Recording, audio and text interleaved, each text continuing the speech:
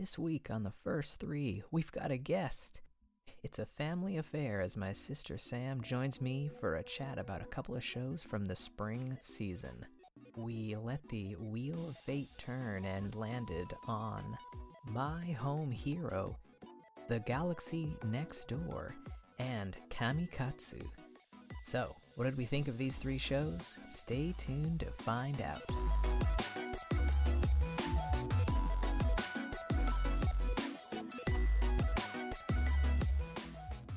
So this week's guest is my sister Sam. Sam, how are you? I'm pretty good. How are you? Not bad, not bad. I'm so glad that we're here having a chat about a nice range of shows here.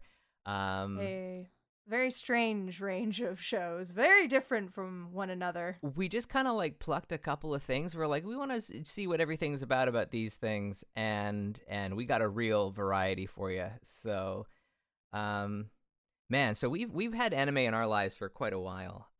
We grew up as kind of 90s kids. So it was like Sailor Moon was around, Dragon Ball Z, those kind of things.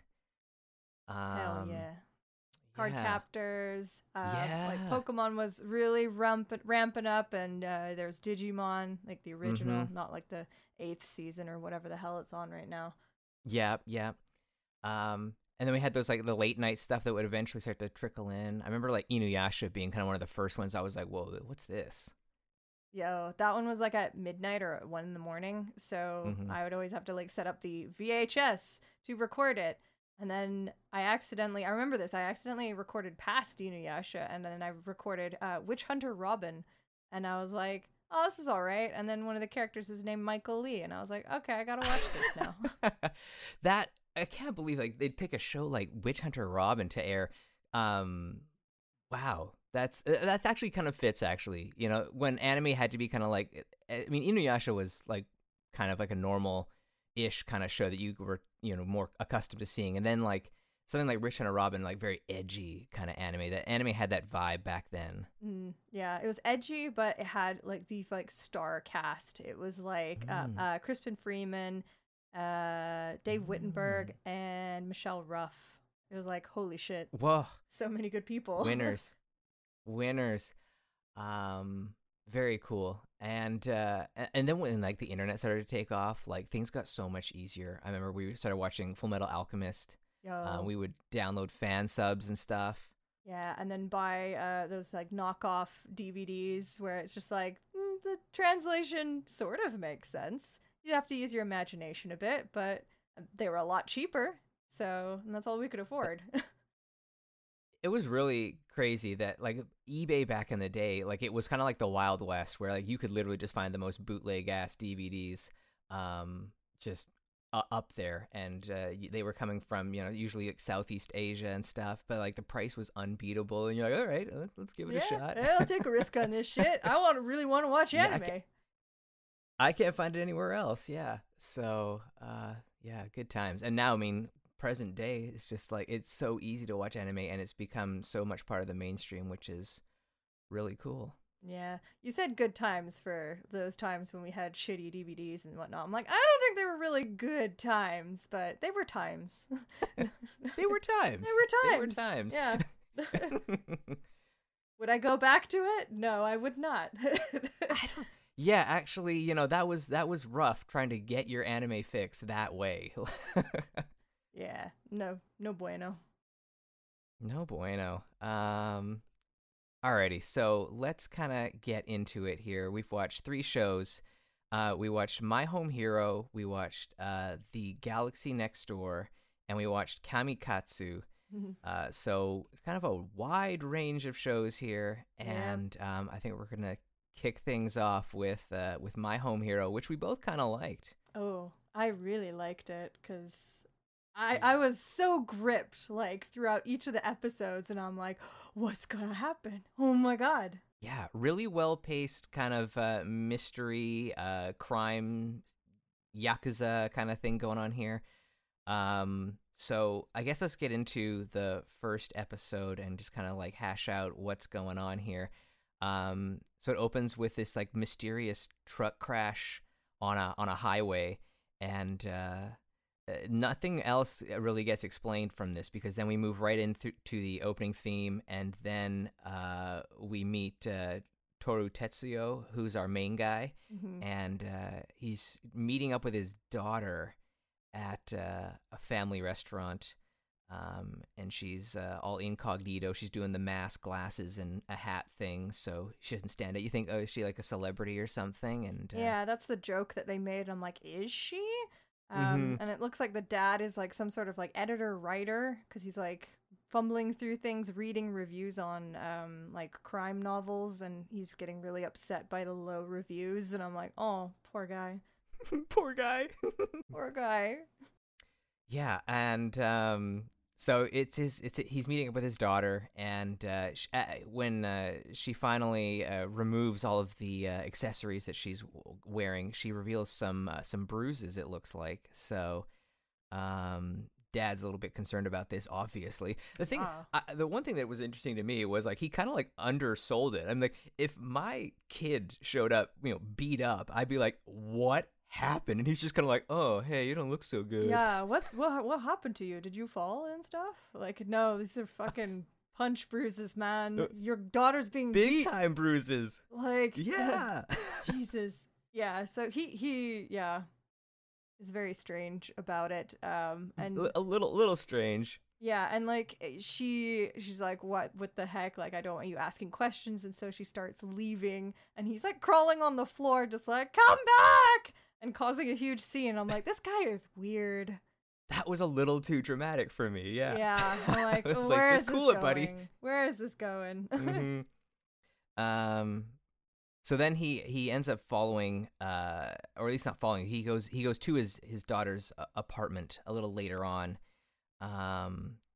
And there's some like punk kids hanging out front, and as they brush past, there's kind of like this, oh, these guys look like they're up to something, and one of them mentions Reika's name, his daughter's name, and then he's immediately set off like, oh no, that's the guy who's been doing something to my daughter. Yeah, because like he's also bragging. He's like, yeah, I just punched her 6 times, and then ho, and then they mention the name. It's like, yeah, there you go.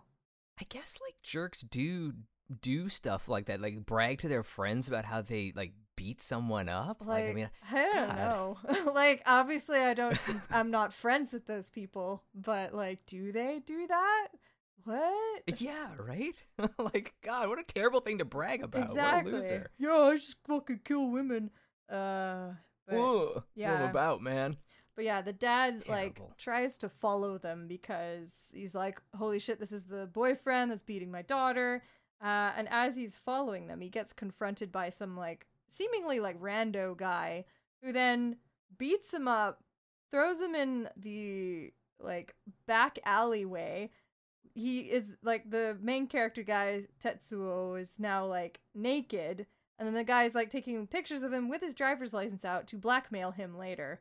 So it's very strange. Yeah, that guy, I didn't think it was going to go so extreme. I thought he was going to like give him a talking to or something, and it was like, no, he's going to full on beat him up and intimidate him, and blackmail him with like photos of him being naked. It's like, oh, yeah, wow, this is extreme. Well, that like kind of is escalating. Yeah, it kind of sets the mood for like what's to come, because I was also not expecting a few things to happen. I'm like, holy shit. Yeah, most def. So Dad goes into the apartment, and he's just kind of like, was he looking around for just like any kind of signs that this guy's, really a bad guy, and he's like like evidence maybe to like help get his daughter out of the situation or something. Like he's just kind of like looking around her apartment. Yeah, I think he's just like double checking. He doesn't get very far because then the boyfriend returns, right? Yes. Okay. Yeah, he comes back, and Dad has to panic, and he hides in a closet, and the boyfriend starts talking like some more wild shit. And he's talking about how he's got a bunch of girls kind of in the same situation, and he's if any of them fall out of line or whatever, then he might kill them. So he's he's definitely escalating his threats. Yeah, he's definitely. And then unfortunately, Dad kind of. He's definitely establishing himself as like a piece of shit. Because he mentions the two other girls. It's like, yeah, I beat her so bad that she's like basically brain dead, and one like had like organs rupture, and it's just like, oh, okay. Yeah, like that's serious, man. Like, how do you get away with this kind of stuff? I guess all the intimidation tactics and stuff. Victims just don't want to come forward, but yeah. So Dad's hiding in the closet there, and he's a little bit scared, and he's trying to call Reika or do something to get out of the situation, and he drops his phone, makes a noise. Punk guy finds out, and there's a couple more little distractions, but then it leads to the big encounter. Where the boyfriend swings open the cupboard door or the closet door, and Tetsuo just leaps out and punches him in the nuts. Like, I mean, good on him. That's the move you make. Exactly. That is the correct way to take down someone who is like a psychopath. Yeah. And I mean, Tetsuo is kind of like this mild-mannered, middle-aged dude. He doesn't know anything about how to defend himself. So, I mean, yeah, just go for the nuts. Yeah, like he like as he was like in the closet talking, like he phoned Reika's phone, and then he was like intimidating him. He's just like, try and take me down, and then it does the nut punch, comes out of the closet and shit, and then it like hard cuts to like the mom just like randomly showing up at the apartment and like perfect timing. Entering in like, oh, I'm here to like help with shit. And all you see is the boyfriend super dead, like bleeding out, with a rice cooker like beside it, and the dad's just like, hey. Yeah, what's up? Yeah. Oh my god. And then we get then do we get the flashback? Is that when the flashback happens, where we get to see him, smoking with the rice cooker? Yes, pretty much. He explains the situation to Mom. Yeah, right? And then he's just like beating the shit out of this guy with a rice cooker. I actually was like pausing it, and I'm like, is that a pressure cooker or is it a rice cooker? I'm like, I'll say rice cooker. Yeah. But yeah, I think it was the rice cooker. Yeah, I think so too. I have one, so I should know. Good bet. He looked at what was available to him in the kitchen there, and a big heavy object to smash some guy's head in. Yeah, all right. Yeah. And then the mom is surprisingly chill about all of this happening. And like she's just like reasoning with the dad, just being like, hey, what if like we realize that this guy is probably like Yakuza shit because he has like these ties, and it's like they just dispose of people. What if we did the same and handle things ourselves? And I'm like, what? Again, like the reaction is like what? Like you would think again that he'd be a little bit more freaked out by a dead body, and apparently your husband, or kind of a estranged husband. Their relationship is strained. Maybe we'll get into that a little bit later. But yeah, I mean, just okay, all right. I guess we've got to do this now. Yep. She is, Mom is totally fine with too many things, as we'll get into detail later as well. But then, just to, complete everything, the daughter comes home. And they're, like, distracting her, making sure she doesn't go into the bathroom where they have shoved the body in the bathtub. And then they start talking about the boyfriend and being like, oh, he's kind of like a piece of shit. And the mom straight up says this, and I've written this down. It's like, people like that should die. And it's just like, whoa! Whoa, mother! Jeez. So, yeah. The daughter's not too hyped about that. She's like, he's all I have, and is kind of like missing him. But, yeah, it's very strange situation. Very strange. And I think that's the end of episode 1, I think. Oh, no. I just put Minion, because we didn't quite know his name yet. Part of the Yakuza, like the friend, he breaks into the house, lockpicks it when the mom and daughter leave, and he's like about to go into the bathroom where the body is, and everything, and then it's episode 2. Yes, yeah. Really, really good cliffhangers between episodes in this series, I gotta say. Definitely. So yeah, episode 1 does end with that kind of note there where it looks like Tetsuo might be hooped because that other Yakuza guy is gonna find out what's going on. So yeah, nice ender there. And then so episode, I guess, I don't know, episode 1 it kind of lays everything out pretty nicely. We get to know Tetsuo, the main character, pretty well. Wife steps in, and so we get a good idea of what the family is kind of like. The daughter, don't really know too much about her. She's a college student. She knows how to play piano and did a piano track for her dad. So that's why she's so precious to him. Yeah. I don't know, pretty plot heavy, I guess. First episode doesn't. Lots to get to, so and a lot does happen in this episode, so it keeps it busy. It kept those like 22 minutes like just zooming along, which was really nice. Yeah, no, it was so good. And then immediately after I went into episode 2. Yeah, I jumped right into it as well, definitely. And what does Tetsuo do? How does he get out of this one? So yeah, it kind of continues exactly from where it was, where it's like the other Yakuza guy. He's like starting to open. He's like looking through shit. He starts opening the door to the bathroom, and Tetsuo is designed as a cleaner. And I'm like, oh yeah, he's designed because he has that blackmail image of him, so he has to look different, or else the Yakuza people will recognize him. And he's like, oh, I'm Suzuki. I'm just a cleaner, a house cleaner. Which doesn't seem important now, but remember that name. And he's just like, oh, sorry, I'm looking for my friend. He left his phone here. And then we're left with like this most tense moment ever as he's calling the phone. And he's like, oh yeah, I'm just gonna try and find it. Yeah, that was really intense. I was certain that it was actually going to ring, and there'd be some fumbling and some awkward trying to cover for why the phone was there. But apparently, Tetsuo had taken the initiative to smash the boyfriend's phone, so the call didn't go through. It just said he was out of service area. So the Yakuza buddy is kind of like, oh, well, I guess I'll just take off. He's clearly, his phone's not here. Whew, so, that was tense. Whew, yeah, that it was. I was just like, oh my god. Yeah, absolutely. We do learn that the Yakuza minion's guy name is Kyoichi. Kyoichi. Okay, I forgot that. Yeah, I made sure to write it down because I'm like, there's a lot of characters, a lot of anime I'm going through. I'm like, I gotta write down names. Mm-hmm. Yeah, Kyoichi is the friend of the boyfriend who's dead, and he's trying to figure shit out.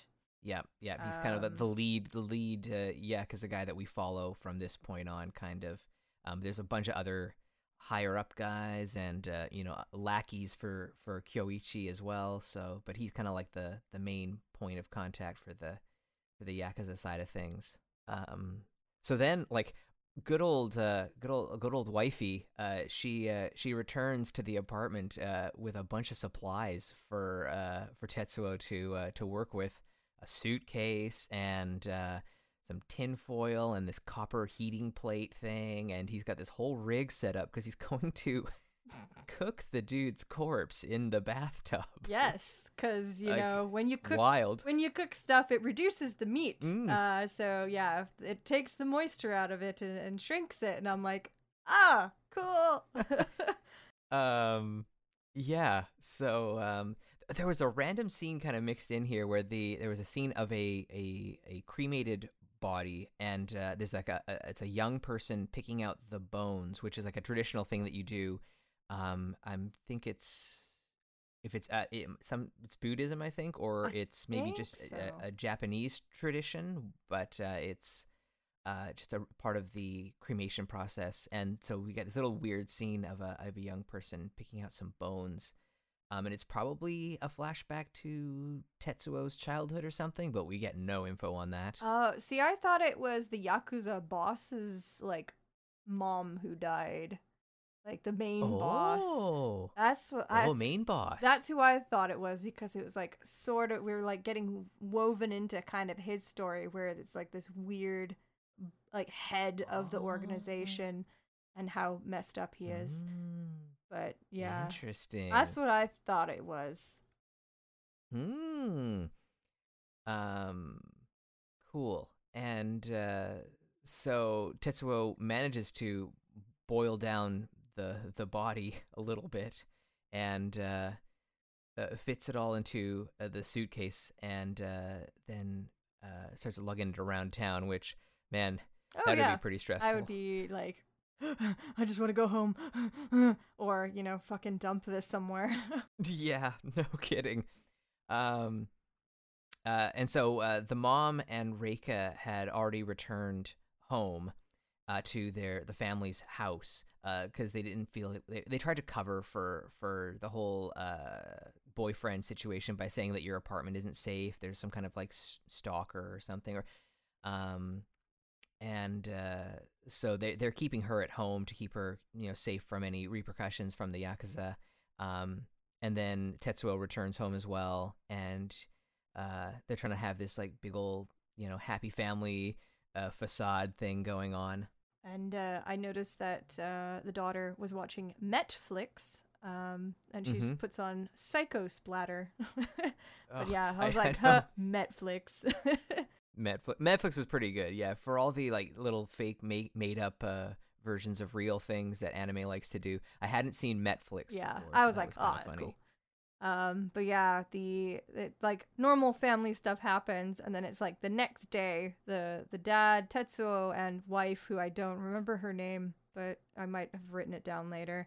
Kasen, I think, like it's or Kagen. Ooh, that's not a normal one.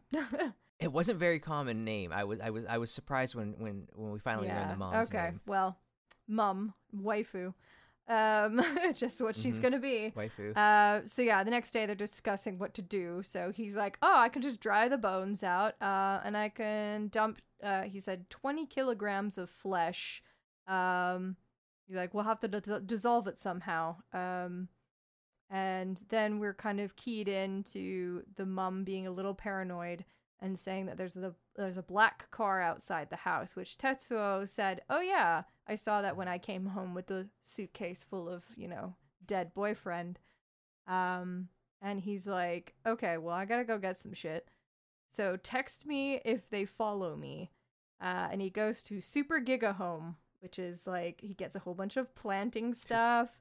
And while he's there, the Kyoichi's little dudes go through his suitcase because he purposely left some clothing kind of hanging out of the suitcase. And so he knows that it's been tampered with. So he's like, oh shit. Still buys all the stuff for the planting and dissolving that will happen. So yeah, I like the use of the dummy suitcase, because like when he by from what we saw prior to him heading to the home garden center, Giga Chad home. He just put the exact same suitcase into his, like, the family car, and so I mean, like, I wasn't expecting the dummy case, but then when it was revealed to be a complete dummy case, and he had just packed it with some clothing instead, too, I was pleasantly surprised by that little twist there. I wasn't expecting it entirely. Yeah, so no, I was also expecting cool. Like something different and not thought out, but he's already proven that he's like thought ahead with like the breaking of the phone and stuff. And I also got kind of like flashbacks to like just Death Note, where when Light is trying to track to see if people have come in his room, and he puts like the pencil lead near the hinges so that when the door opens it breaks. I'm like, this is like feels like that kind of shit where he's like leaving out the little sleeve and stuff to see if someone's tampered with it. I was just thinking of that when that happened. I'm like, yo, this is good. Nice. Yeah. Tetsuo, yeah, he's definitely a smart character here. So yeah, these Yakuza guys are just like on surveillance duty. They're keeping an eye on this family everywhere they go. They're watching them at the house all the time. And then they get a little bit bolder because they've got to try and step up. They're getting some pressure from up above because the boyfriend's been missing for a little while, and so they need to get a lead on where this kid is. Why this particular Yakuza punk is so important, we don't really know at this point, but it seems strange that they're putting out all these resources just to figure out where this punk is. And so when the family all steps outside to do their little gardening, because they're trying to keep up the facade that everything is normal, and he went to the garden center to then start planting some stuff in the garden at their home, they get approached by some, obviously part of the Yakuza gang guy who's trying to pass himself off as a home surveyor or something just to distract the family. Meanwhile, Kyoichi, that guy. Kyoichi manages to sneak into the house and kind of like bug it with a couple of audio transmitter things. But he doesn't quite stumble upon anything. He comes very close to almost finding some body parts, but he doesn't have the eye for it, and he misses out on that chance. Although he did notice, because he had to hide in the closet when the family came back inside after the distraction kind of stopped, and he found it very strange that the parents came into specifically the room with the big planter. He's like, that's strange. Why wouldn't they check any other room? But, I mean, obviously the planter has, dead body in it. Mm-hmm. So, but he doesn't know that yet. He doesn't. So the mom, she notices a listening device after noticing that a piece of furniture has been kind of slightly moved. The imprint on the floor is different. And so she looks, behind and finds that in the electrical outlet they've put in this little audio transmitter recorder device. And then that leads Tetsuo to think that there's probably some more around the house. And they track one down, and then they do this whole little like play thing where they kind of like make it seem like they're kind of onto what's going on, like, oh, it was definitely Reika Stalker from the university. Oh. Yeah. And so they make up this whole thing that Tetsuo had composed to kind of throw the Yakuza off their scent, and it seems to kind of work for a little bit at least. Yeah, they're like, oh yeah, Reika's stalker. He might have like taken out the boyfriend out of spite. He's that crazy. And then they're like, also, he might be in that black car that's in front of our house. And then after they say that, they look out and the car pieces out. And yeah, the Yakuza guys drive away. They're so scared. Yeah, so... And then, like, at this point, like, it didn't quite click in my head. I'm like, oh, yeah, Tetsuo must be, like, he's a crime mystery novelist, and that's why he knows all this kind of weird shit. I'm like, oh, yeah, that makes sense. It does kind of make sense. I did like that wifey, though. She asks, hey, is this your first murder? I'm like, what kind of question is that? Yeah. Oh, wifey. Oh. But, like, I'm also thinking, I'm like, is this your first murder, wifey? Because you're also very cool with this, so I don't know. But yeah, and then the mom's like, we're in this together, and then he gets really sad. Oh, and then, so yeah, episode 2, it ends just about right here. Everything kind of goes back to normal. For a very short amount of time, and everything seems okay. They're just living their lives. Dad goes to work for a day, but then in the evening of whatever day this is in the future here, they get grabbed. Dad gets tased out in a park somewhere, and a bunch of thugs break into the house and tie up the mom, and that is the way that episode 2 ends. Yeah, they fucking nailed the cliffhangers for these episodes. I'm just like immediately like go next episode. Absolutely. Yeah, so just, like the plot just keeps going. Like, there's just no let up here. So I mean, like it's really doing a lot for the viewers to keep everybody super into what's going on. Okay, so episode 3, we get Tetsuo meeting. This is 3 days since Nobuto's murder, so that's the boyfriend's name, I guess. Nobuto. Yeah, I forgot about it.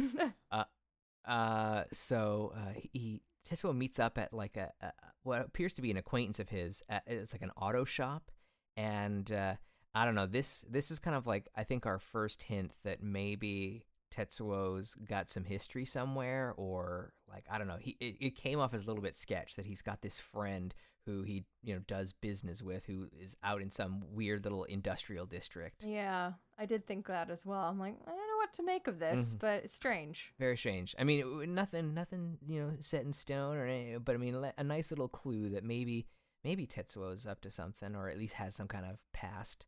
The Yakuza. That's fun.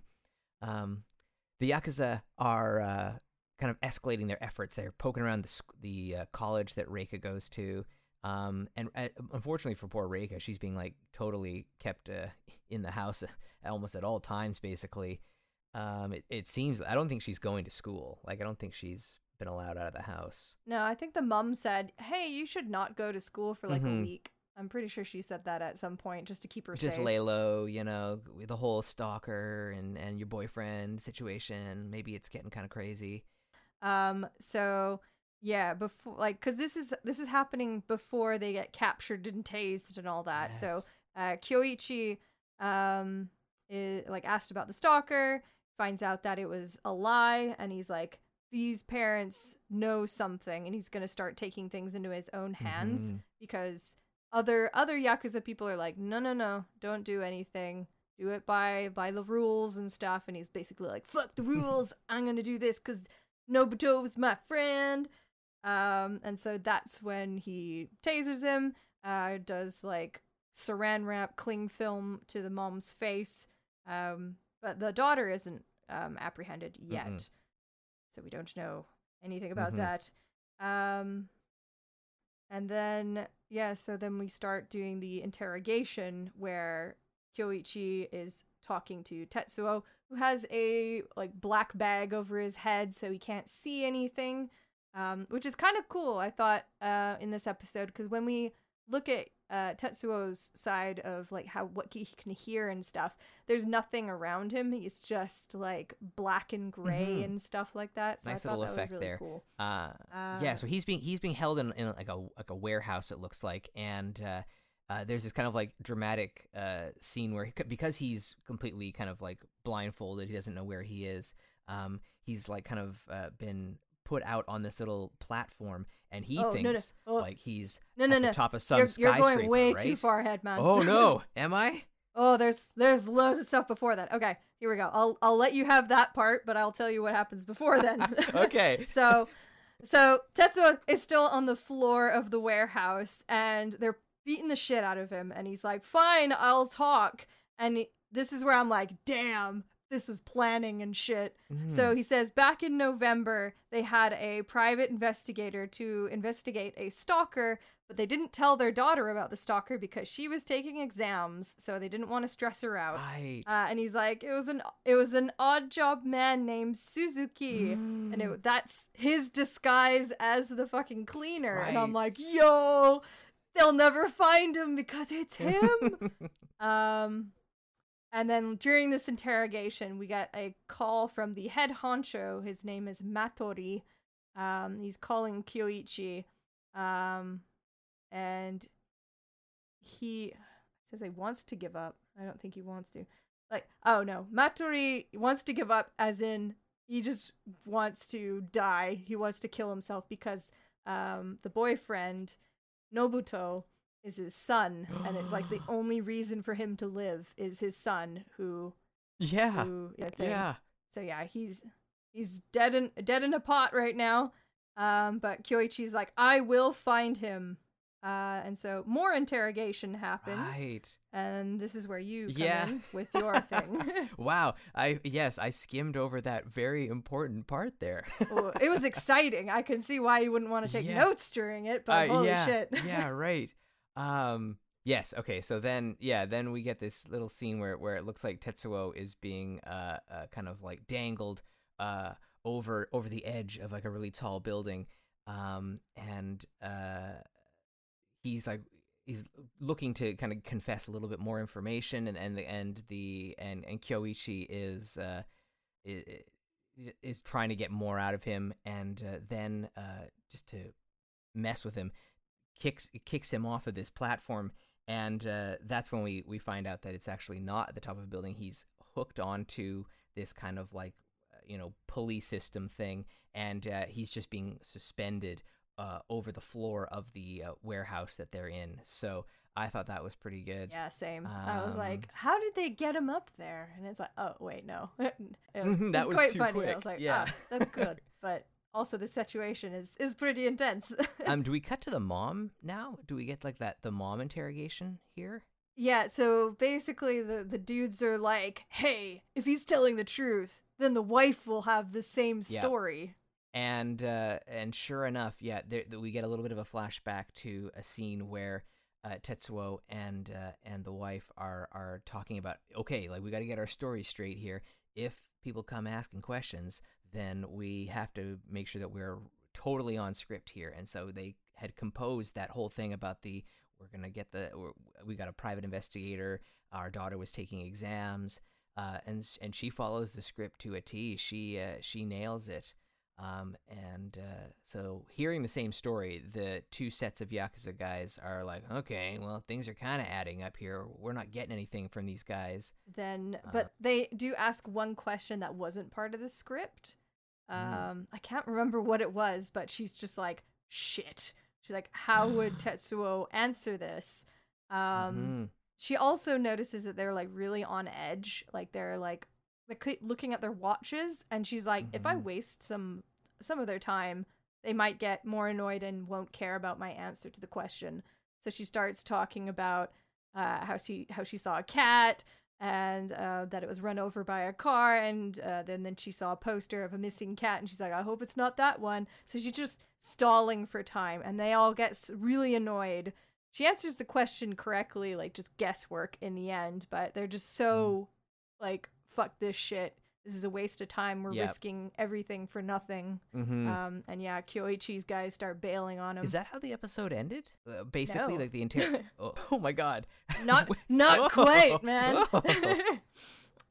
So another Yakuza guy calls Kyoichi. His name is Kubo, and he's basically like, Kyoichi, you fucked up too hard. I'm gonna put someone else in charge.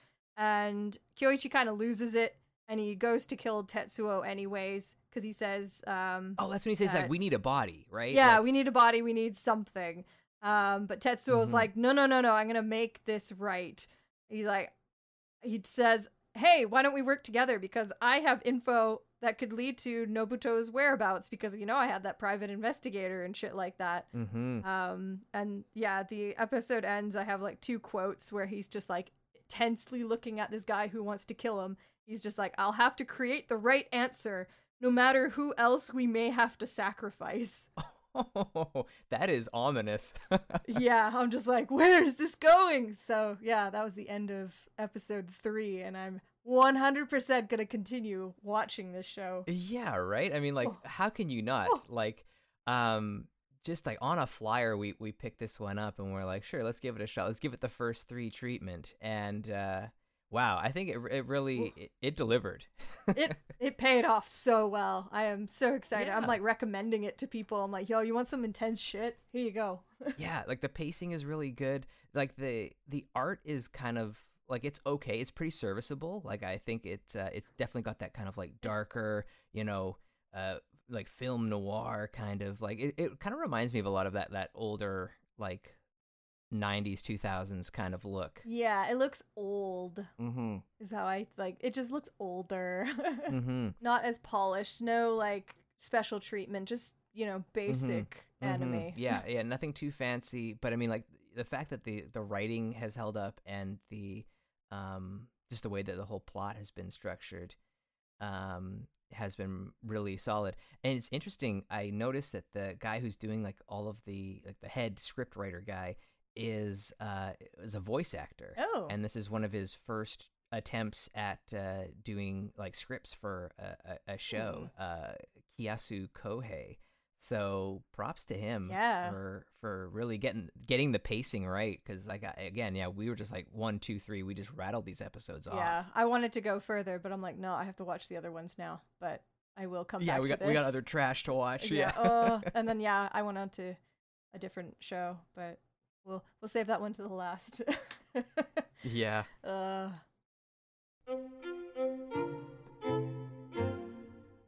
Alrighty, so the next show that we watched was A Galaxy Next Door from Asahi Production Studio.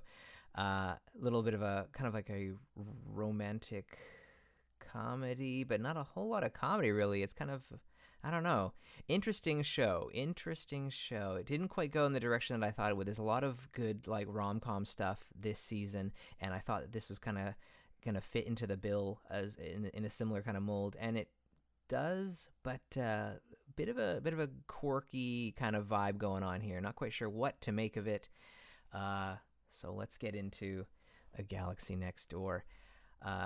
Episode 1 starts off with a girl, a kind of a strange, she's dressed in gothic clothing, leaving an island on a boat.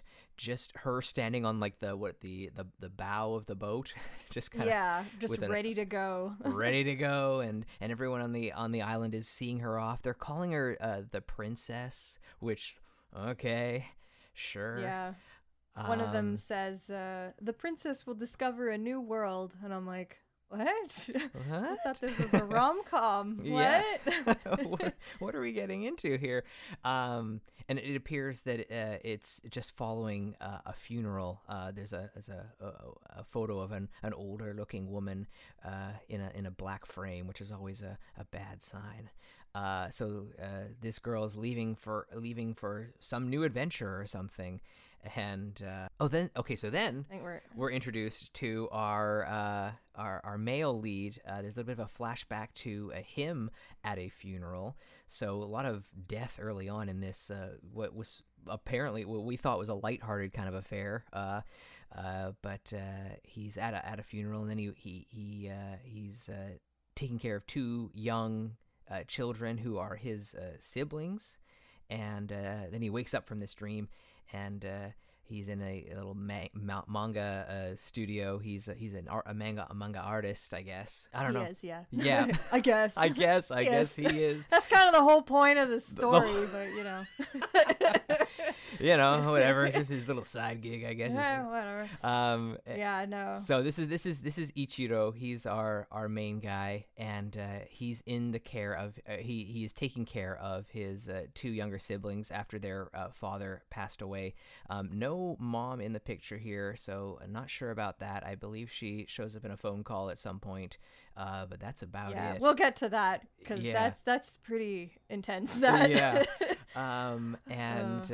Ichiro is a fairly successful manga artist. He has a series in production called Alice and the Knight of Thorns, and so things seem to be going okay for him, but he's still, a struggling artist, and he's trying to, balance life and his responsibilities to his younger siblings.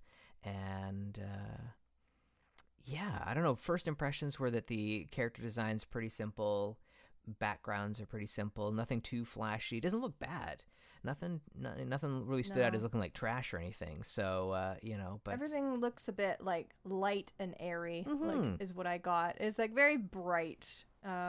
It's strange. Like it's like the pastel-y, like very light colory thing. Yeah. And we've already had 2 deaths, and it's just like, I don't know. This is the vibe is all over the place. So then Ichiro is looking for an assistant because he's definitely falling behind on his deadlines, and he's a little bit panicked. And he's got a kind of a weird quirk because, everyone's gone to digital for manga production these days, and he's still kind of old school, and he's looking for someone who can work on manuscripts still and can help him out in person.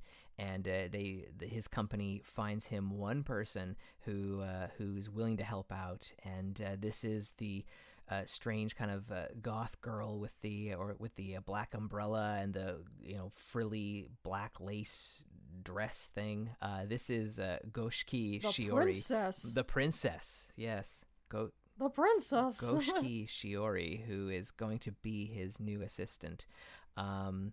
He meets her so randomly. Like it looks like he kind of like just takes off into the streets of the little kind of like quiet suburban part of Tokyo that they live in, and he runs into a park, and she's just kind of like hanging out there. She's a little bit lost, it looks like, and he's like, "Hey, you're my assistant, right?" And I'm like, "How did you know this was gonna be the girl?" Yeah, there's like no one else around. She's on like some sort of like overpass looking thing as well, and I'm just like, this is so strange. But I mean, everything about this show is like this underlying strangeness to it. So at yeah, first, I gotta say, at first I thought that this Goshiki chick, I was like, is she like a Violet Evergarden type? Like she's just like this like doll kind of person. And at first, like, she's very formal with her speech and stuff, and I was like, oh, she's like distant and cold and robotic. What's the vibe here? And I thought of Violet Evergarden. Violet Evergarden. You know, child warrior, soldier, you know. Hey, if that turns out to be this girl's backstory, I would also be down for that. That's fine. Just rip it off entirely. I mean, it is weird enough to go for that. It could. So yeah, he hires her, and they get to finish the manuscript. He's very impressed by her work. She seems to do everything very perfectly. And what they like, it's very strange. The setup is like this social apartment where Ichiro is like the landlord, and like just rando people kind of like rent out rooms, and then there's like a communal space, and he has a room for assistants that help him out. So she stays and has dinner by herself, which she prays with and is talking and stuff. Yeah, that wasn't weird at all.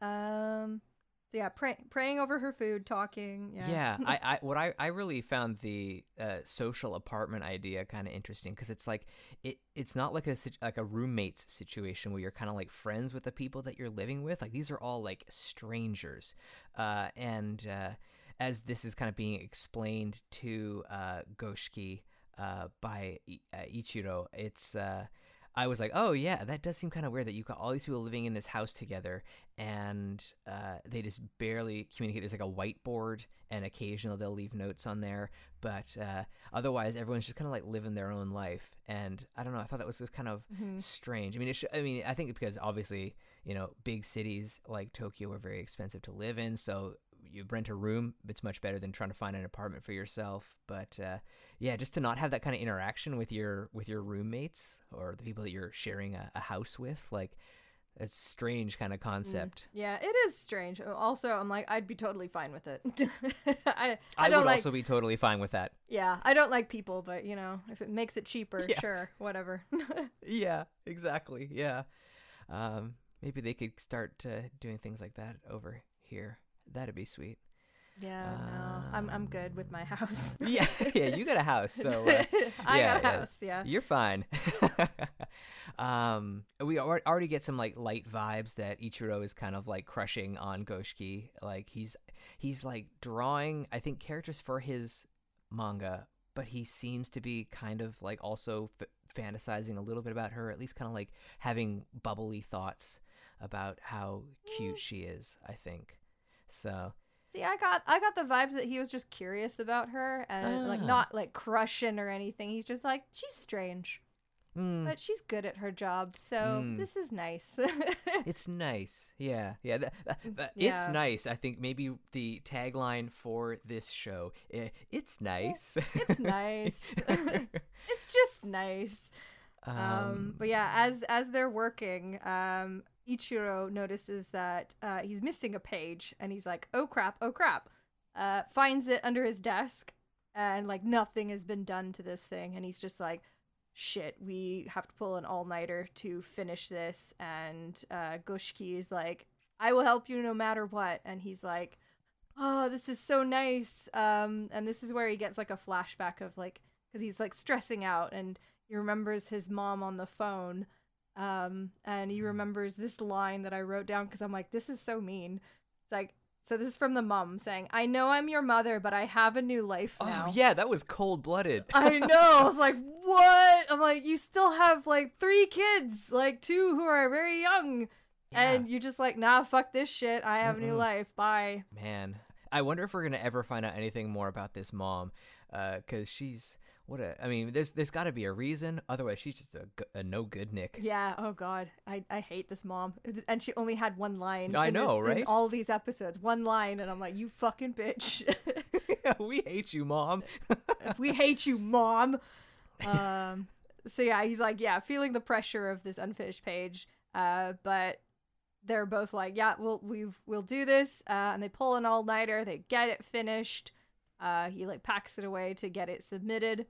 And then he notices what he thinks to be a pen, like coming out of Goshki, and he goes to touch it.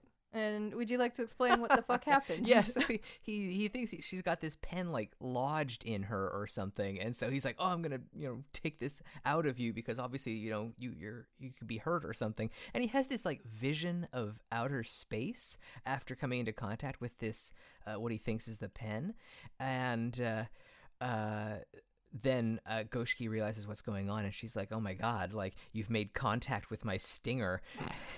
What? And so apparently the stinger is only something that can be touched if you are a married couple, and so there's obviously some kind of, I don't know, reproductive maybe angle to this, and so immediately Ichiro is very embarrassed about what's just happened, and he apologizes for the misunderstanding, and Goshki gets really serious about, oh, you've made the contract now, we're engaged, and now we must honor each other, and she's doing the whole shtick about we're married, we're basically married and, I'm the princess of the stars. Yeah. I'm the princess of the star people. Like, oh. Okay, cool. Yeah, right on. I think that's where the episode ends, right? That she says that she's the princess of the star people, and that's just kind of like it. And he's like, but she does say, she's like, but I want like love to bloom naturally, so let's start as friends. But in the back of her mind, it's like, yeah, we're like in love, but I want to take the steps, just like manga that I've read when I was growing up, kind of thing. Yes, like yes. This has to be done properly. It's like, okay. And then yeah, we roll on to episode 2. Yeah. So yeah, the first episode, I mean, it sets everything up. Like, what to expect, I think, for this show.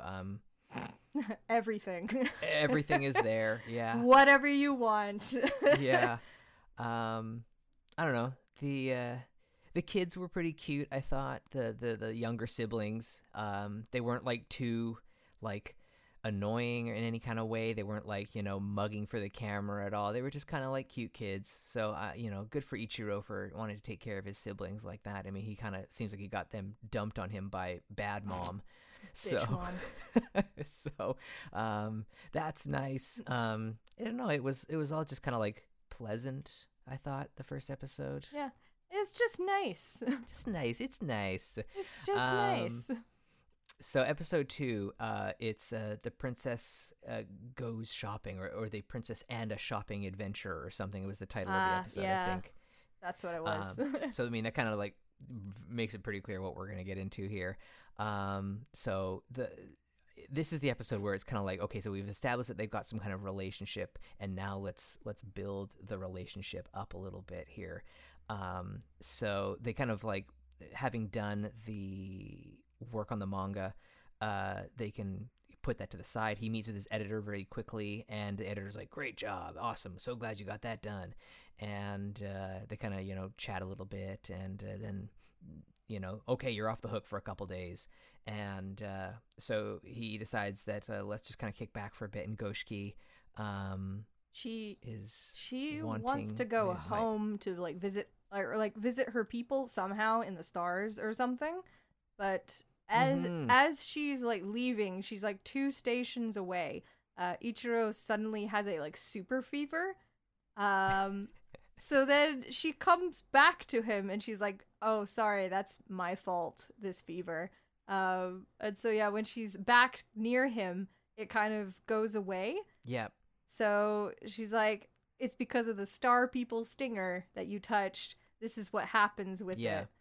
And there's another quote that just like makes like, it sounds so out there. It's like, neither I nor you can control the intent of the great star. I also wrote this down.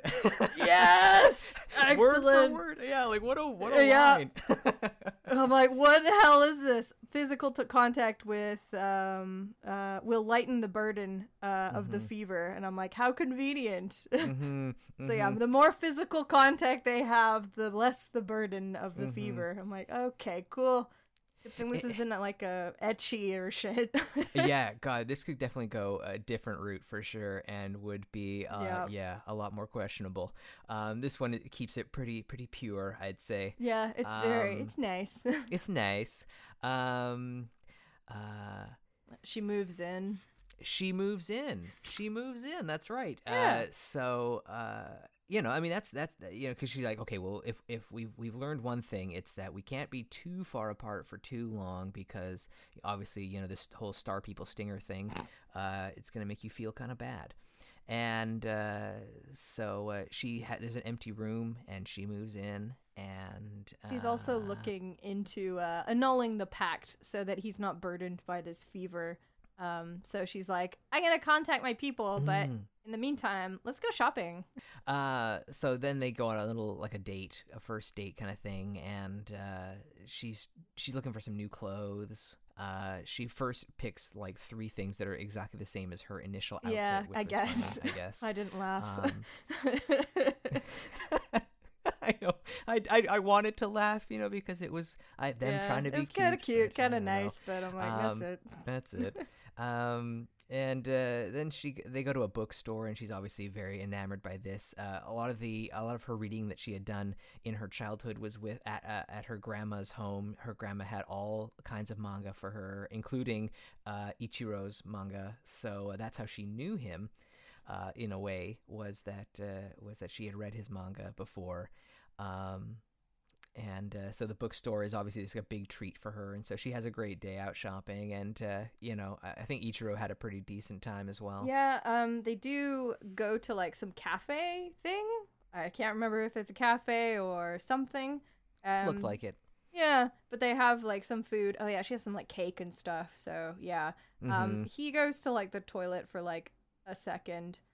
Oh wait, no, before that, she tells them of a story about like a kid story about a star, and then like yes, the legend of like the shooting star or whatever. That was pretty cute. That they chose a different art style for that, and kind of looking more like a kid's kind of like fairy tale, and it was kind of cute. It was cute until like Ichiro's like, he's the one that tells the story, like a kid's about finding a star, and Shiori or Goshiki is like, oh yeah, I was taught the same thing, except the star was a meteorite with a parasite in it.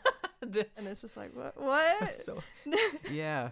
So actually, you're just this parasitic being or something. Like, oh no. Yeah. And so that's when he goes to the toilet. Like, I need a break from this.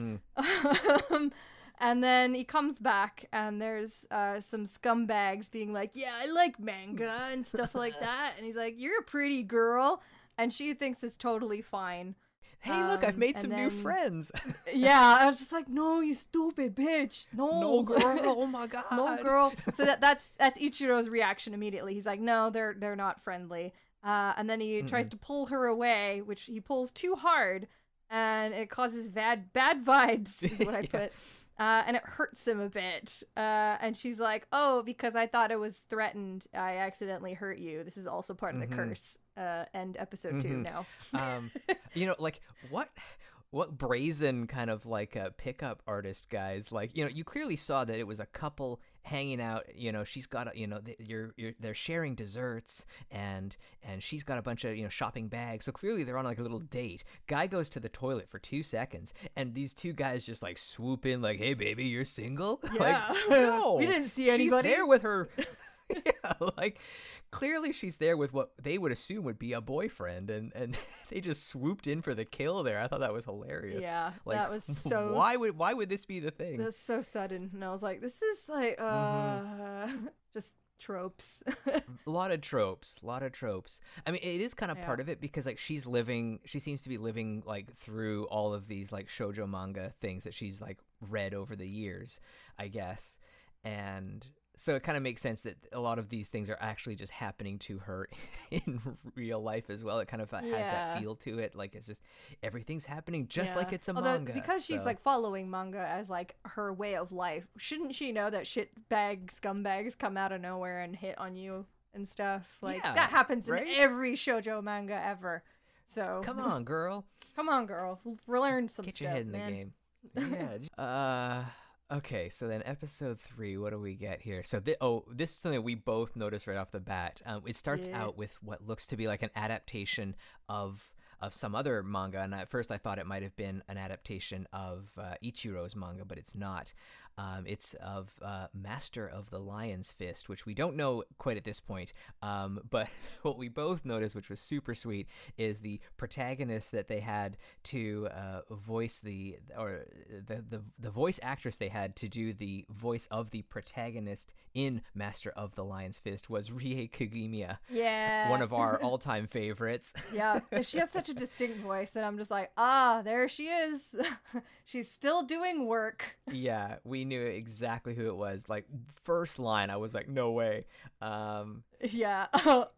It's funny because I hang out with a lot of people who can do that same thing with a lot of like more current VAs, and I'm not as good at picking out like a lot of the newer talent. But Rie Kagemiya was like in her prime, like for sure. Back in our early anime days, and so we would like seek out shows where if we knew she was in it, we'd be like, okay, this has got to be all right. She's in it. Standards were low back then.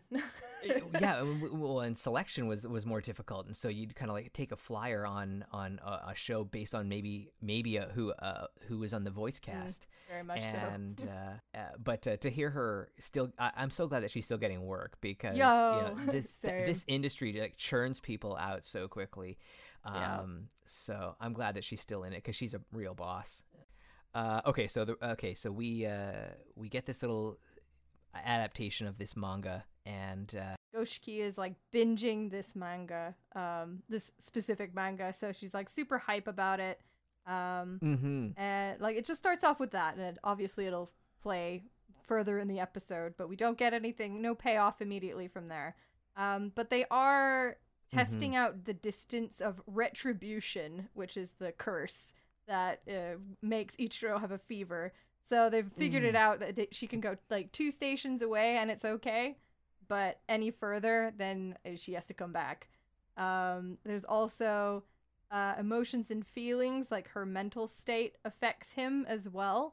So he'll suddenly, like, there's a few scenes in like this where he's like just doing his thing, he's like doing some manuscripts, and then suddenly he just feels bad and sad, and he's like, oh, I should go check on her, she's probably feeling bad or sad. And turns out like she does, because she's like reading the manga and she's like, oh, it's so sad in this part, and he's like, I feel sad too. It's so I mean, at this point, like what I started to realize, I think it was probably around this episode, I guess, when I was starting to kind of clue into what I think is going on here, is like they're kind of like making it out that all of these like weird feelings that they're having, when someone goes away and they feel sad, and it's like it's because of this curse that we're under. But like, isn't that just like being in love with a person, and when they go away you miss them and stuff, and when they're feeling bad you just kind of like know that they're having a bad day? Like, once you get to really know someone, like, I mean, you just kind of pick up on these things, right? Yeah. Like, they've only known each other for like a month, though. It's true.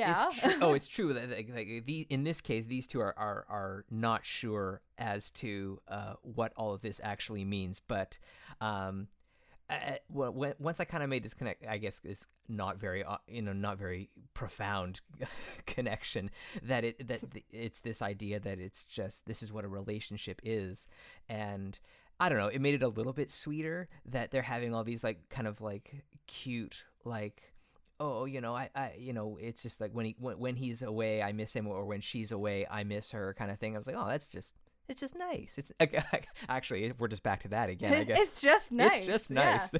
Yeah. It's just nice. They're also in this episode, after all of that, they're like testing out stereotypical shoujo manga situations, like the like wall slam and leaning and talking close to their face and stuff, and cute situations and stuff. Mm-hmm. And at this point, I put a note down to myself. I said, their relationship is strange. I don't actually know where this is going. Kind of, yeah. Yeah, that's the thing. Because, I mean, like, it could just go like, hey, they actually just fall in love. Or I don't know. Like, yeah, because it is very strange. They could just bail on it entirely. I don't know. Yeah. What are you thinking? Like, what was so strange? Like, just because I don't think that Ichiro actually is like in love with her. He's just there for the ride. He's like, this is a weird specimen that I'm observing and sort of part of kind of thing. Especially because she has a stinger and she's your princess of the stars and stuff like that. So it's just like, he just seems like an outsider to this. He doesn't seem like the male like love interest, but he is somehow. Right.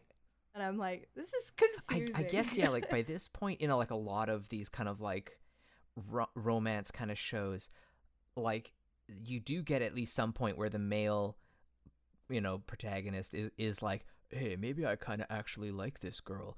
Because, like, that's happened in, I think I've watched, like, 3 different romance shows, 3 or 4 even this season. And, like, by that stage of the game, like, yeah, usually there's some kind of scene where he's cluing in. But he seems pretty oblivious, you're right. That these things are just kind of, like, happening to him. And he's being very, just, like, clinical. I'm thinking of like clinical. Like okay. Like he's treating everything just like, okay, this is happening. Okay, I touched the stinger, and now okay, these things are happening, and there's not even the slightest inclination that he's like, oh, actually, she's cool. I like her. It's very none of that. Like, dry on his part, where it's just like there is no fluff. Even though he's a manga artist, a shoujo manga artist, it's like no. It's like he's treating it as like a job. Almost, like, yeah. That's his job. Mm-hmm. Whereas even Goshiki is kind of like, I'm kind of like having fun with this, Like, I don't think she's even said at this point that she likes him or not, but I think she's having like at least some kind of fun, and she's reacting to things a little bit more than he is. And yeah, it kind of like once it starts getting into cute things like that, where they're doing the situations, it comes back to his job as the manga artist, where this episode leads to an old tenant of this social apartment, Mokane, who visits. He's a childhood friend. She's married to Ichiro's editor, and she just kind of like comes to hang out, and she used to be one of his assistants. And we also find out that she is Beefcake Sensei, who is the one who created Fist of the Lion, whatever thingamajig at the beginning of this episode. Yeah, so that obviously makes Goshiki kind of fangirl a little bit. Fangirl and jealous, because she's like, oh, childhood friend, and stuff like that. But then she's also like, yo, it's Beefcake Sensei. I love the name, Beefcake Sensei. What a great pen name. Yeah, that's just top notch. Yeah, definitely. But at the end of this episode, even though you just mentioned this earlier, like, I don't know if she has feelings for him, Goshiki confesses her love to Ichiro and is so hyped by it. And she's like, oh my god, it's love! And he looks so confused. And then it ends. What? Yeah. Yeah, what? He's very oblivious. Yeah, because she's really following. She's going through all the steps, like, she felt the jealousy. And so she's like, oh, I wouldn't feel this otherwise, and then she just goes back to her reference material, just being shoujo manga. She's like, oh my god, jealousy means I must be in love. Yep. And so that's why she brings out that whole confession thing. And yeah, so I mean, yeah, she's getting along with this whole whatever is happening between the two of them. And yeah, Ichiro just still very oblivious, so confused by everything. It's quite funny. Yeah. I think that was pretty much it. Oh, Goshiki wanted to do something nice for the neighbors, which I thought was kind of nice. Oh, yeah. She gave gifts to everybody and left them little letters, introducing herself formally, and then they all wrote little messages on the whiteboard for her. So that was kind of nice. Just filler in the episode that I just completely forgot about. It was a little bit of a filler. No payoff whatsoever. So I'm like, okay, whatever. No, but it was a nice moment. Again, it was nice. It was just nice. It was nice. Yeah, I feel like that was this show in a nutshell. It was nice. Yeah, it was nice, but I'm not going to continue with it. I don't think I have the time to continue it either, unfortunately. Yeah. I could see myself perhaps just skimming through it just to see. Now that I've kind of had, this little first look at it, like, just see how it goes, like Yeah, do they end up together. I'm way more interested in like the whole I'm from the fucking stars. Like, what is that about? And like as soon as you get like a little like dusting of that, it's like, nope, here's some shoujo stuff in between, and it's never talked about again. We're just gonna live with this. I'm like, oh my god, tell me more about that. Yeah, you star meteorite parasite girl. Let's learn about like that. What? Yeah. Yeah. Oh well, it was nice. Yeah. It was nice. Just nice. All right, so our final show for this episode is Kamikatsu, which got a lot of social media heat for a ridiculous meme image of a guy riding on a tractor that had clearly just been painted over an actual image of a tractor or something. It looked unreal. Wow, I didn't even know that existed, and I'm going to look it up after this now. Yes, yeah, that's what set this whole thing. That's why I wanted to check out this show. It was like, there's no way that this is real. Like, how is this show in existence? Wow, I went in fully blind. I didn't even know about tractor Photoshop or anything. You just told me to watch this, and I'm like, okay, cool. It absolutely just blew up. It was crazy. I couldn't believe it. Okay, so Kamikatsu comes from Studio Palette. They're all right. The director is Yuki Inaba, and scripts by Akashiro Aoi. These are like regular people that are, have done some things. Wow. Nothing too fancy. You're really selling them. But but they're not like nobodies, right? Like, so they've been in the industry for a while, and so you're like, okay, how do they all get roped into this project? So what is this show about? Like it's an isekai type deal. We've got Yukito, who is the son of a shady cult leader. A very burly man cult leader. Very. And he is sacrificed to the cult's god, Mitama-sama, and as part of a ritual where he will be reborn as the new leader of the cult.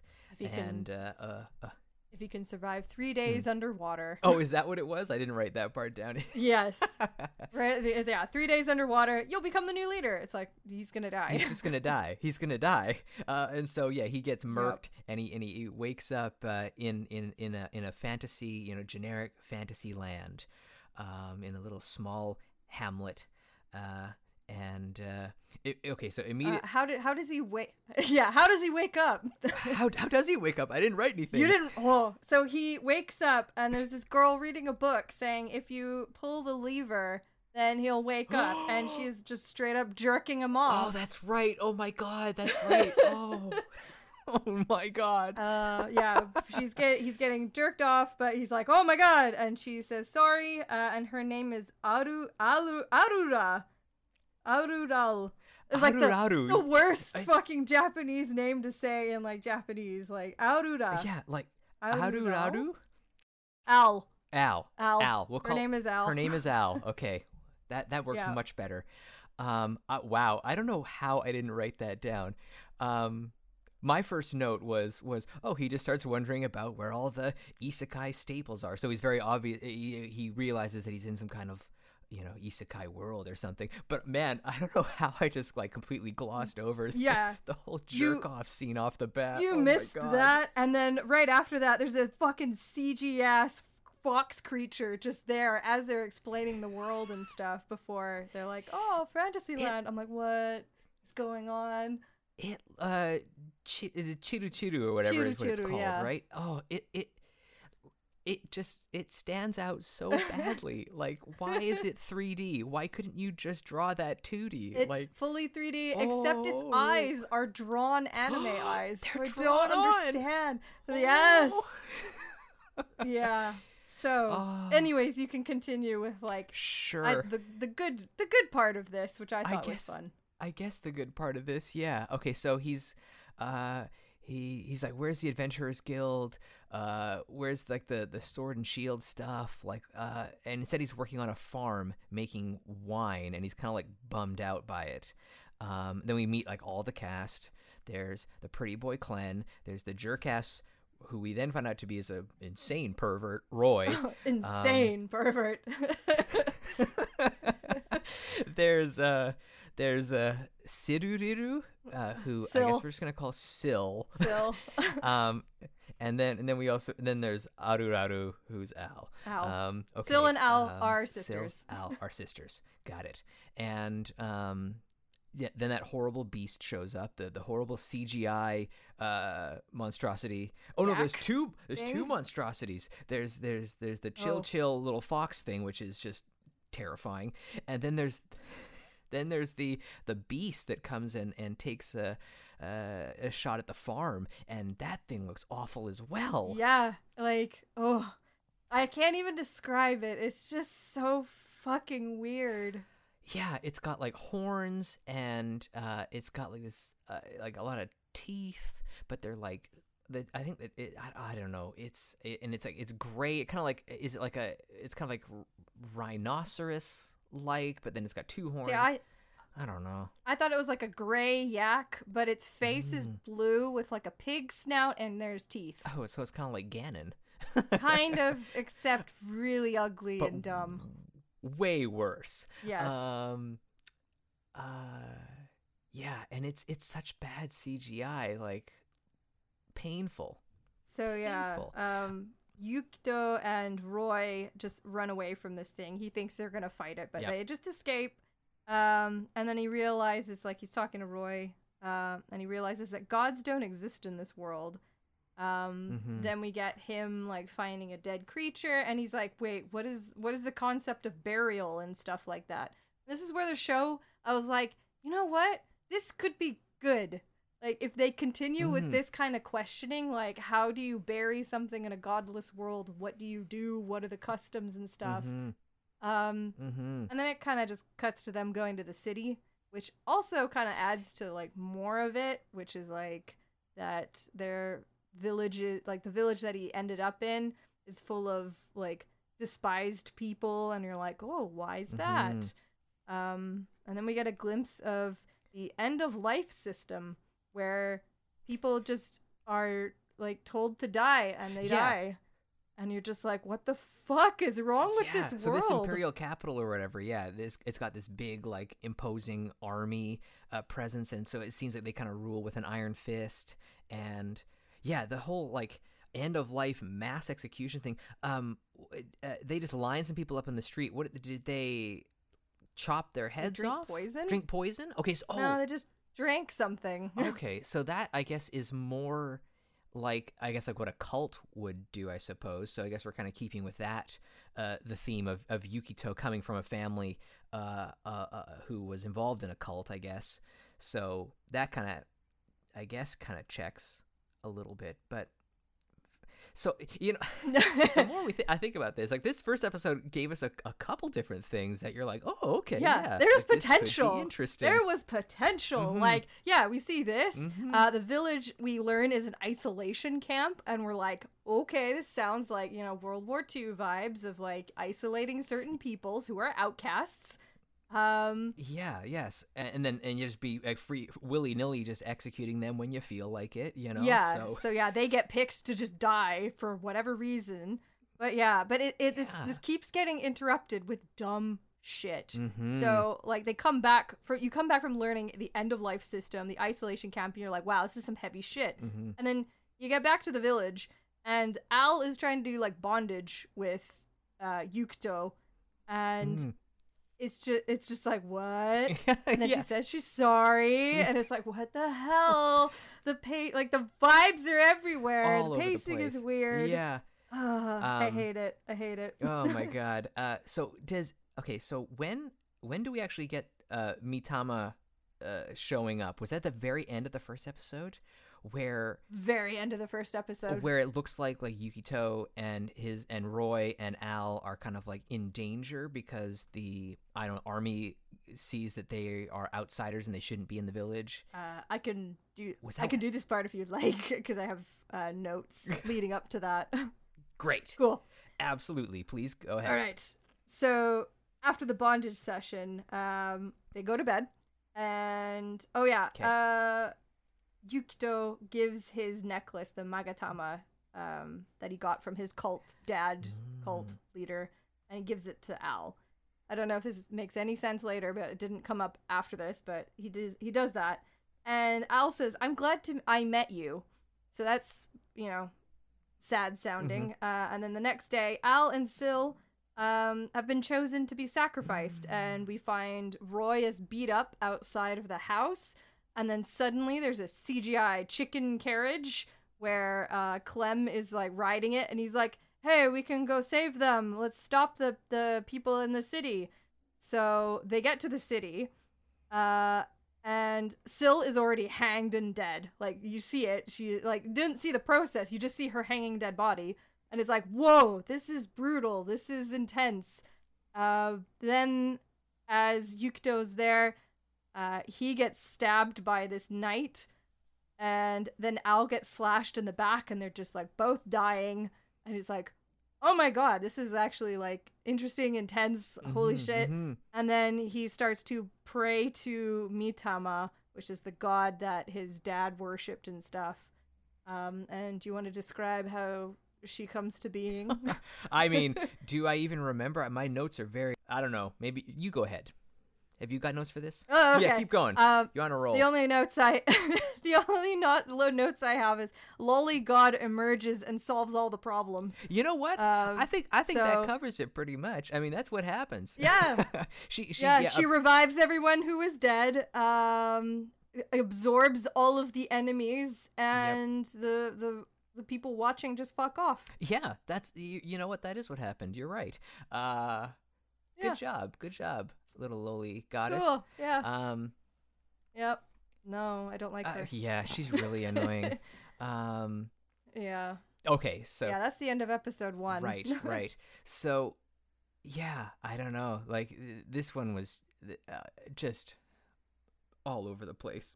Yeah, it's like, do you want to be funny or super serious and like dark? It's funny and dark, and then dumb. Yeah, it was just tonal whiplash, just going crazy. Okay. So we open up with episode 2. We were just chatting a little bit about the episode titles being super long, which was kind of funny.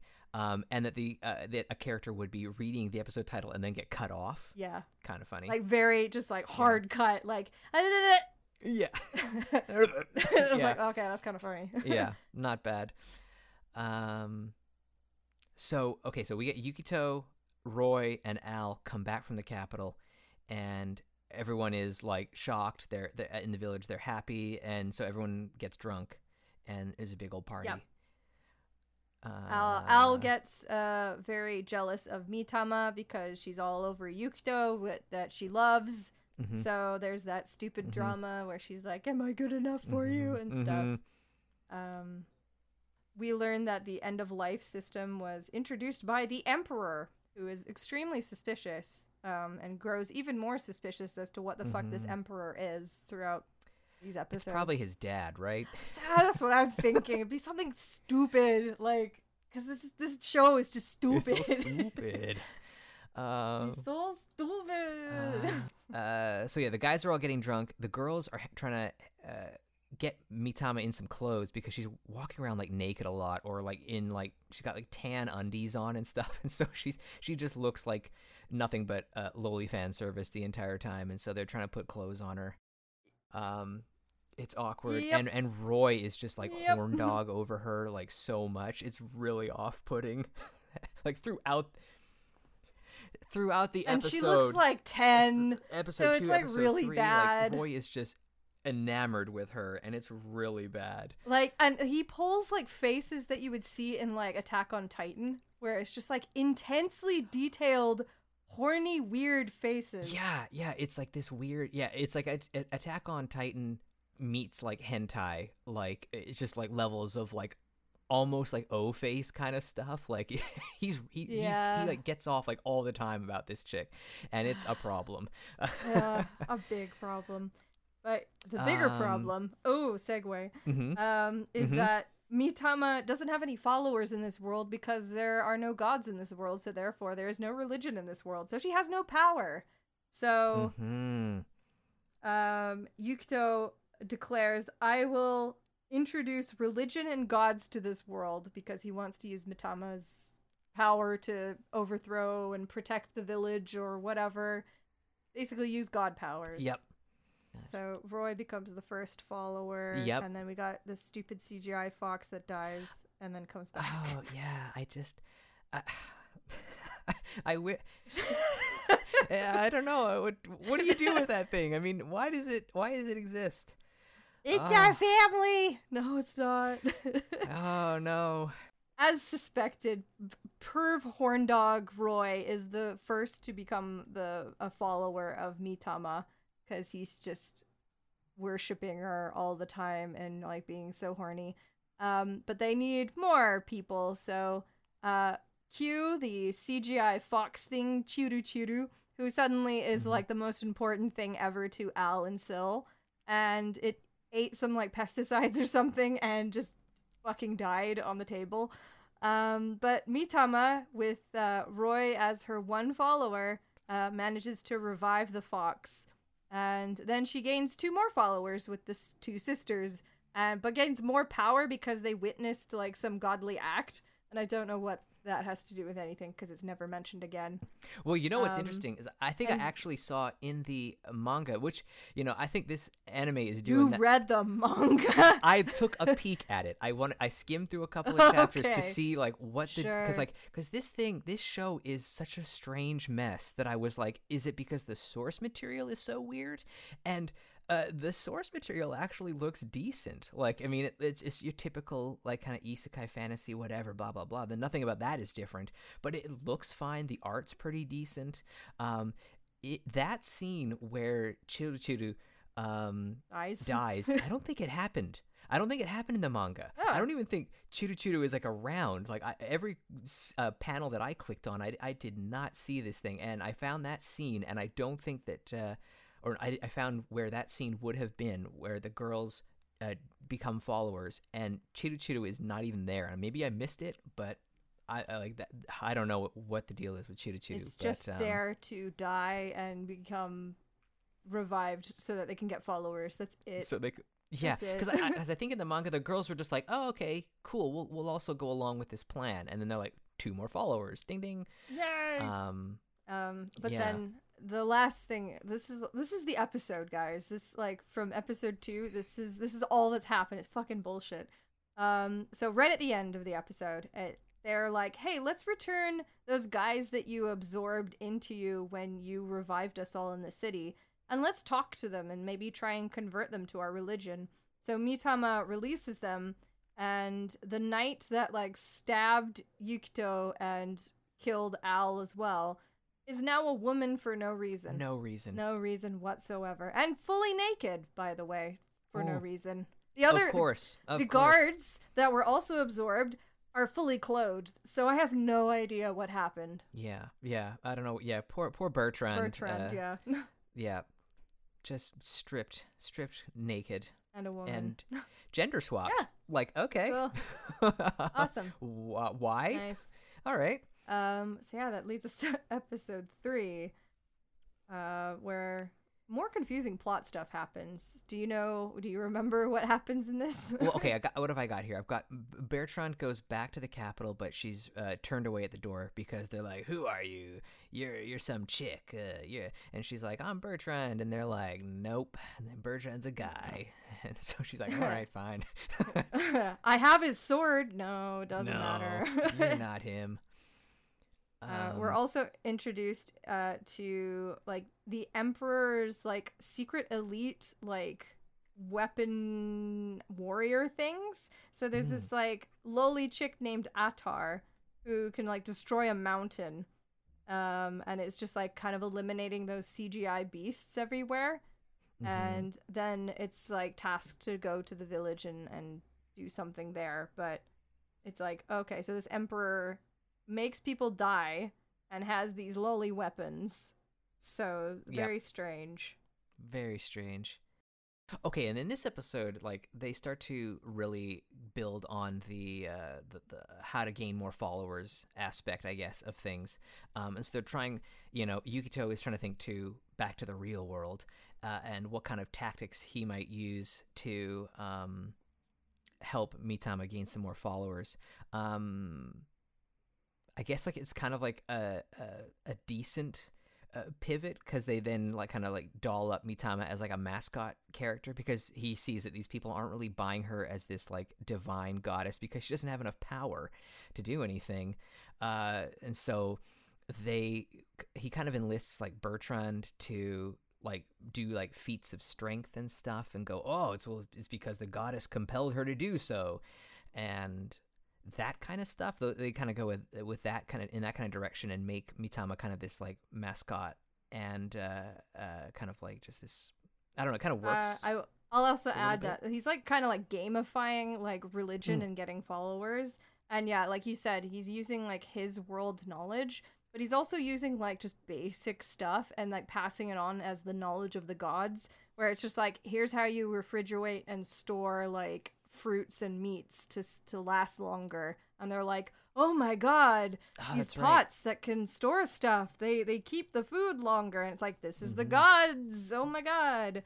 So there's all that. I'm really glad that Yukito had Roy making all of those, because that's what he deserves. Yeah, no. he was, to toil away in a dungeon alone and make all of these Zir pots, or whatever they're called. I did not know what pots they were, but I know he was making pots.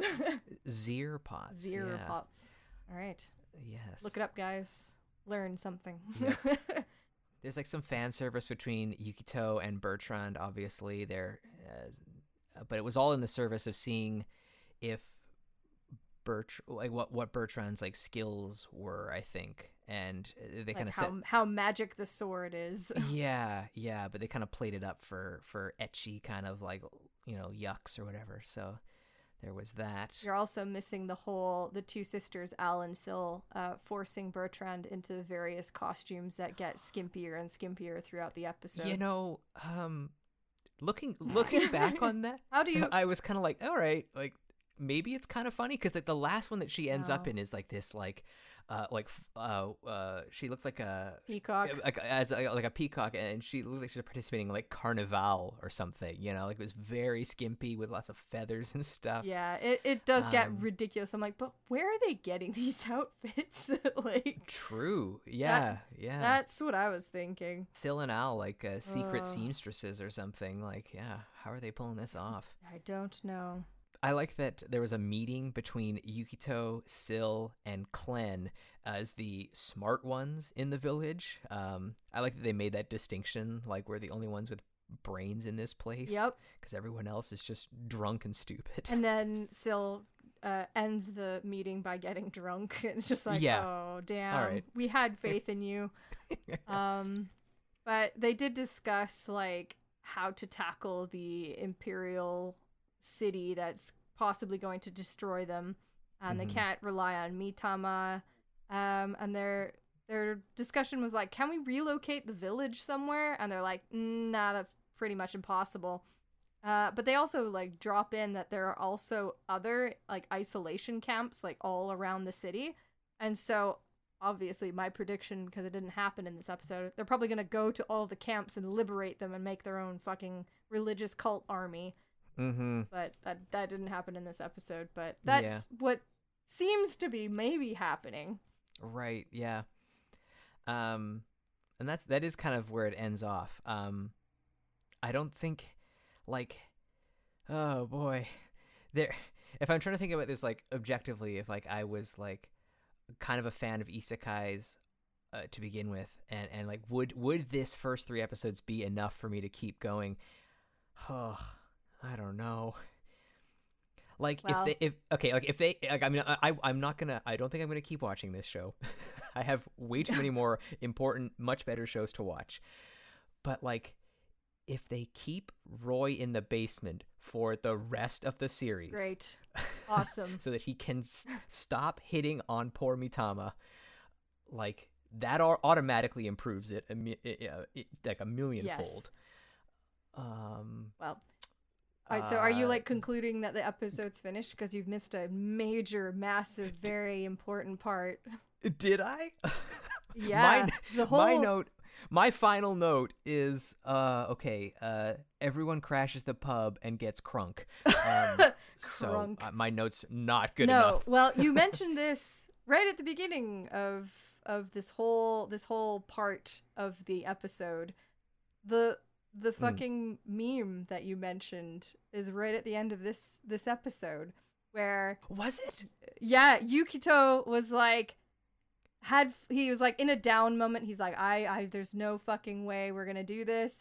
He has a flashback of his dad saying, gain followers. He's like, don't overthink it.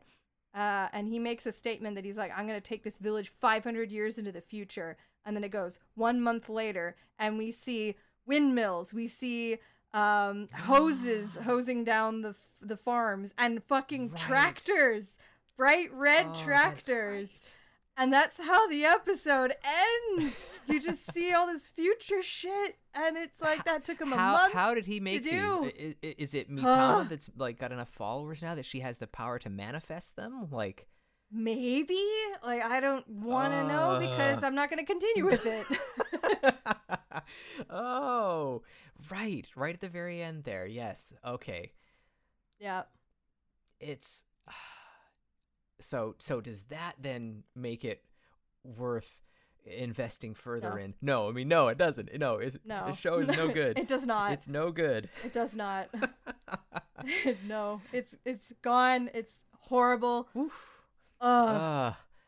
Like it had good ideas, but it was just interrupted by so much like smut and dumb shit that I'm like, oh, and the CGI stuff was just ruins it entirely. Really bad. But they had good ideas. Like, yeah, the whole like the first episode where it's like, what do you do? How do you bury something in a godless world? It's like, oh wow, that's something I never thought of. And then it's just like, hey, bondage and boobies and I'm a woman now, and I don't know.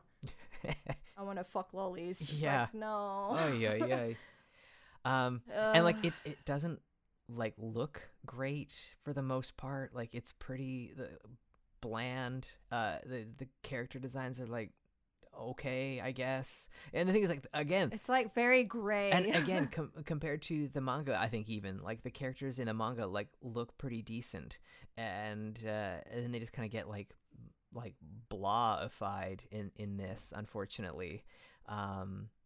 So like I it's funny because, like, again, like the source material doesn't look terrible, and I'm just wondering, like, is this all like a big joke? Because like we didn't even get to like the meme thing that happens, I think, in the next episode with like the ride-on tractor thing that looks terrible. I did see that at the end of episode 3 here. Like, there's a dude riding a tractor, but I didn't see if it goes on any further, which it probably will. Right? Like, I mean, like, so, is it all like a big like joke? Like, and they're just like everyone's just having like a good time, like just being stupid with this. Like, it's just because it seems so discombobulated and weird. And well, I will tell you that Kamikatsu currently is standing at 4.5 stars out of 5 on Crunchyroll with 10K votes to it. Wow. So apparently people are big fans. It's great. I love it. Wow. That's, I wonder if they all just came for the memes and they're lapping it up. So it's just troll votes then.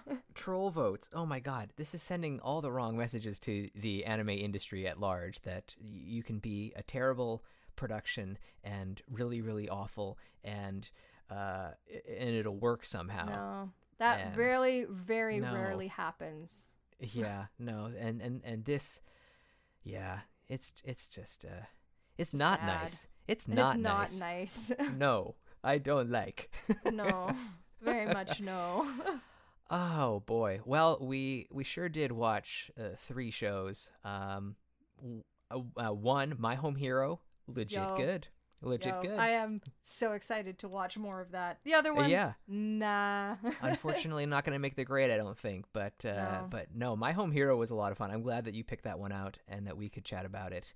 Yeah, the description of it, I'm like, ooh, this might be too dark for like, I don't know, just podcast discussion. But no, it was good. It was good. I'm glad. Yeah, for sure. Cool. Well, thanks, Sam, for hanging out with me. Yeah. I'm glad that you were able to join me for this. Yeah, no problem. I will join in another time when there's new absolutely. anime out. Yeah, well, maybe next season hits, we'll pick another couple of shows to watch. Sounds good. Right on. Okay, I'll talk to you later. All right. See ya.